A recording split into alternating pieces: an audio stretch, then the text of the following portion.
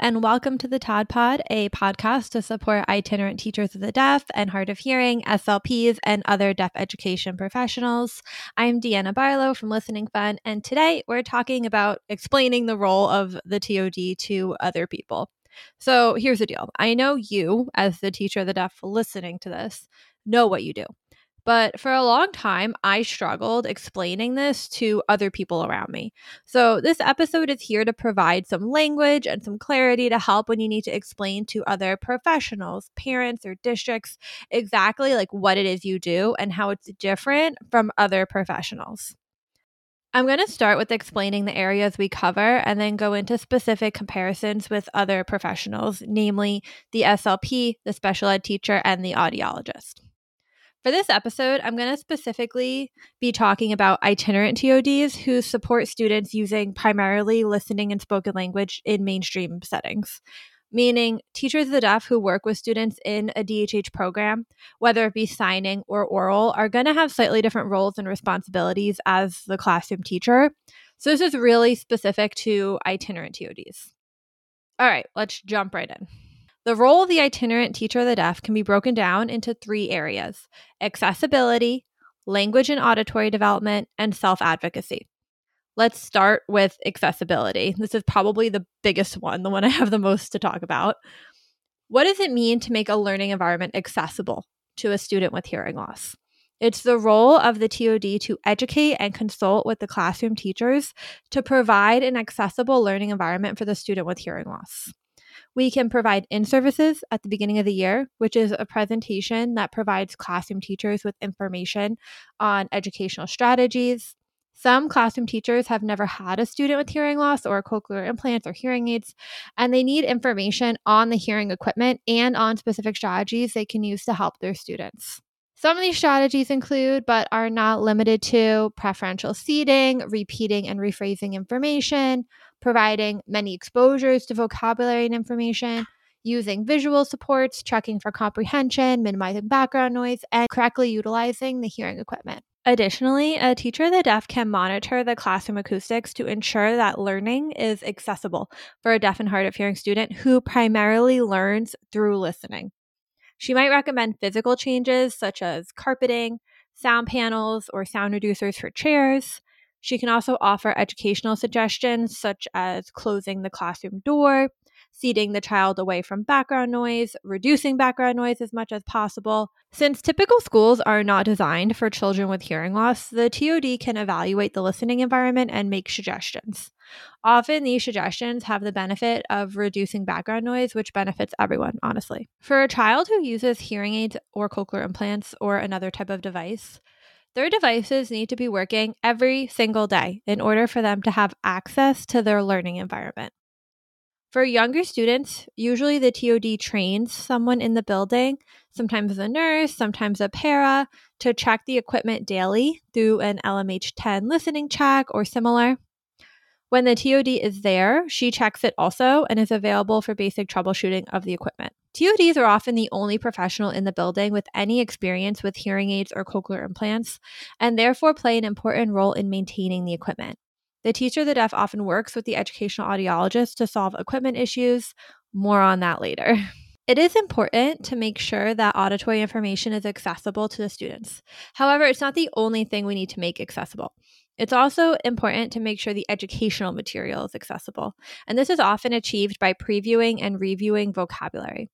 Many deaf and hard of hearing students benefit from previewing and reviewing key vocabulary because some need multiple exposures to new words to understand the content.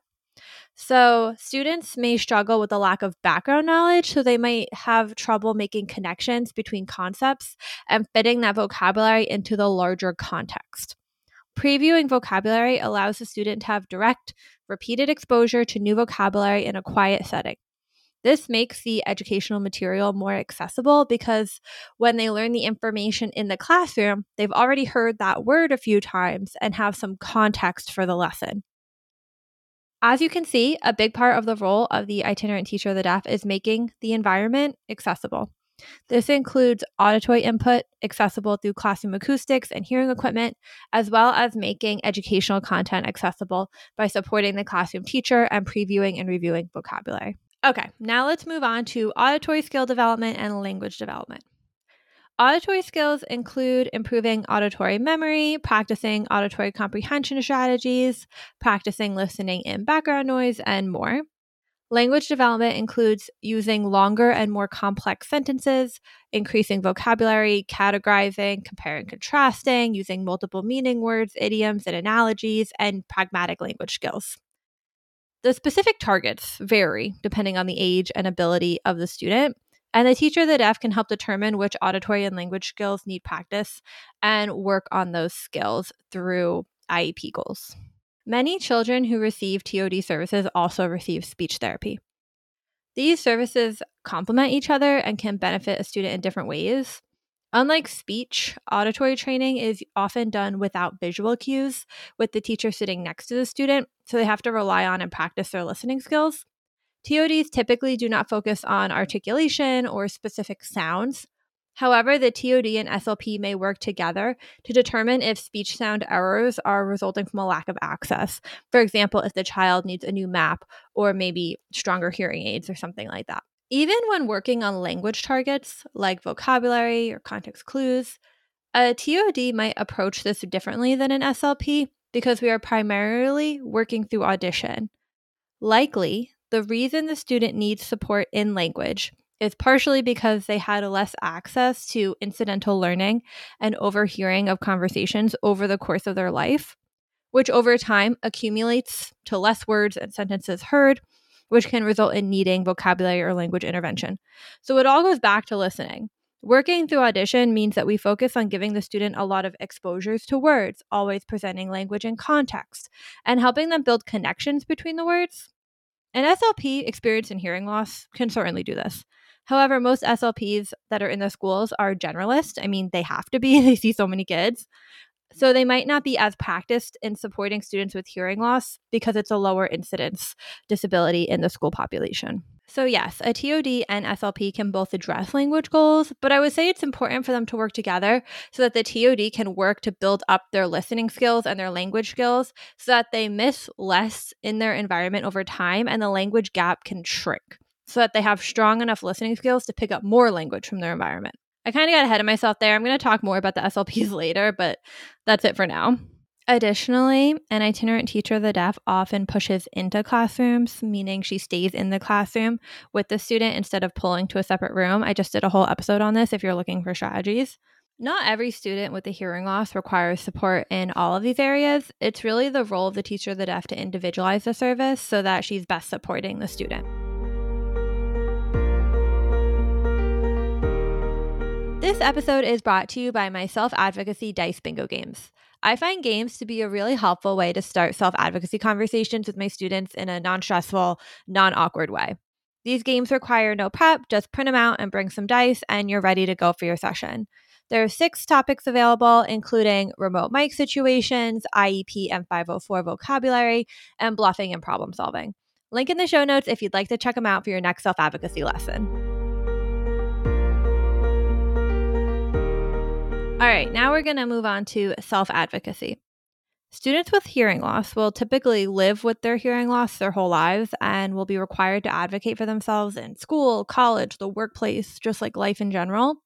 So for young students, self-advocacy skills may include cleaning and maintaining their hearing aids. It also includes understanding what factors impact their hearing, like distance, background noise, technology. As students grow, they're required to assume more independence for their equipment and learn how to troubleshoot issues.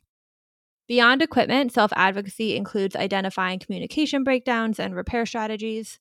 The reality is that everyone misses information sometimes, and the students need to be equipped with the skills to handle those communication breakdowns and repair them. They need to learn strategies for picking the best seat in class to hear. Additionally, older students learn about their accommodations and how to advocate for them. Self-advocacy also includes discovering their identity as a person with hearing loss. This means connecting with similar students and identifying deaf and hard of hearing role models. They may need to practice explaining their hearing aids or their cochlear implants to their peers and have a script ready and practiced. The TOD can help provide social and emotional support for students who are learning how to navigate school with a hearing loss. Self-advocacy is also important in transition planning. Students should know what resources are available in their community, what their legal rights are under IDEA and ADA, when to disclose their hearing loss, and how to advocate for accommodations in the workplace and in college.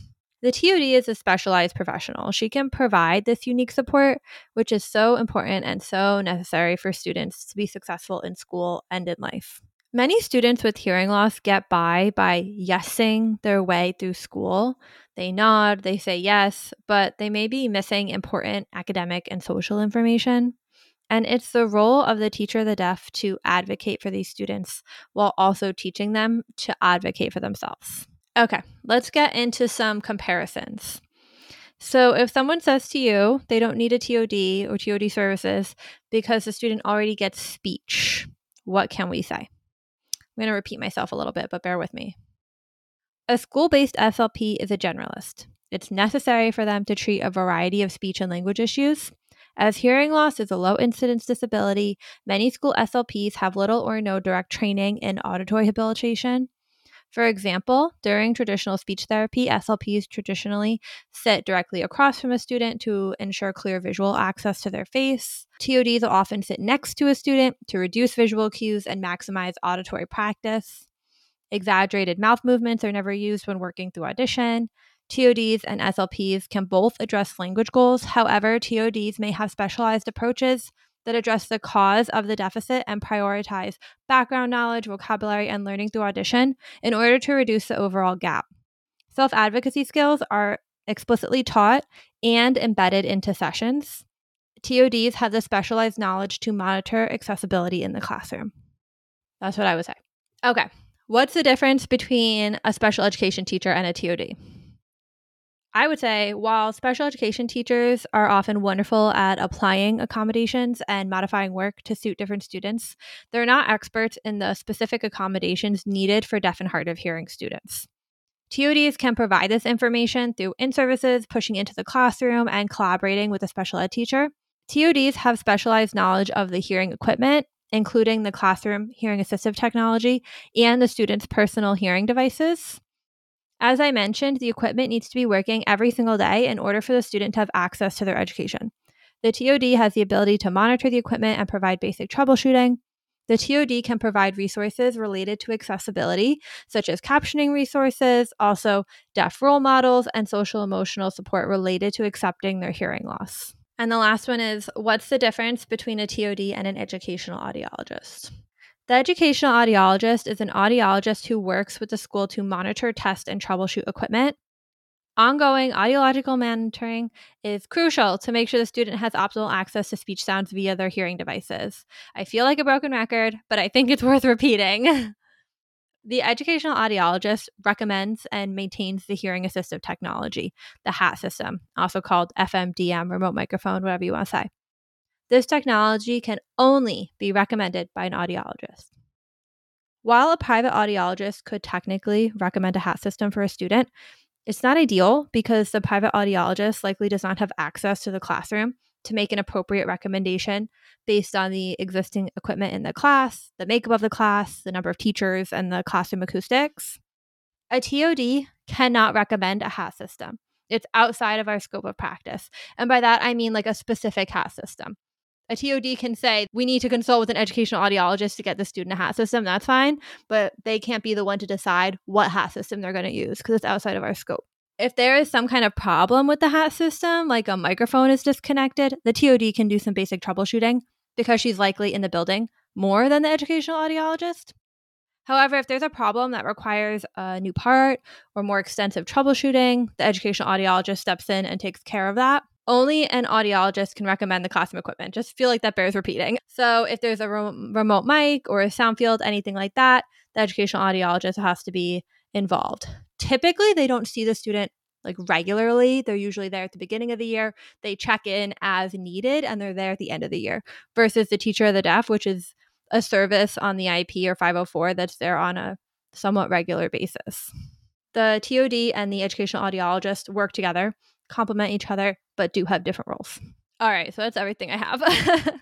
It feels like a lot. I probably didn't even hit everything, because I know TODs do more than this. Like I barely touched on like supporting academics. I feel like with vocabulary I did, but I feel like this sums up what makes us like a unique professional on the child's education team. On a personal note, my favorite part of being an itinerant TOD is that I get to provide that individual, personalized support for that student. And since the service is completely individual, I can provide exactly what that student needs, like when they need it. When I'm in their class, like I'm only really focusing on them. Is everything accessible? Are they making progress? Are their goals appropriate? The student has my undivided attention, and I make sure they get the support they need to succeed. And I think that's really special to have that role where you can watch out for just them during that time. I feel like I can really make an impact because of it. Thank you so much for listening to the end of this episode. I have a free handout that outlines these responsibilities that I'll link in the show notes below. If you're finding these episodes helpful, please share this podcast with a TOD friend. I would really appreciate it. As usual, links, resources, and the transcript are available in the show notes and at listentotodpod.com. Have a fantastic day. Bye.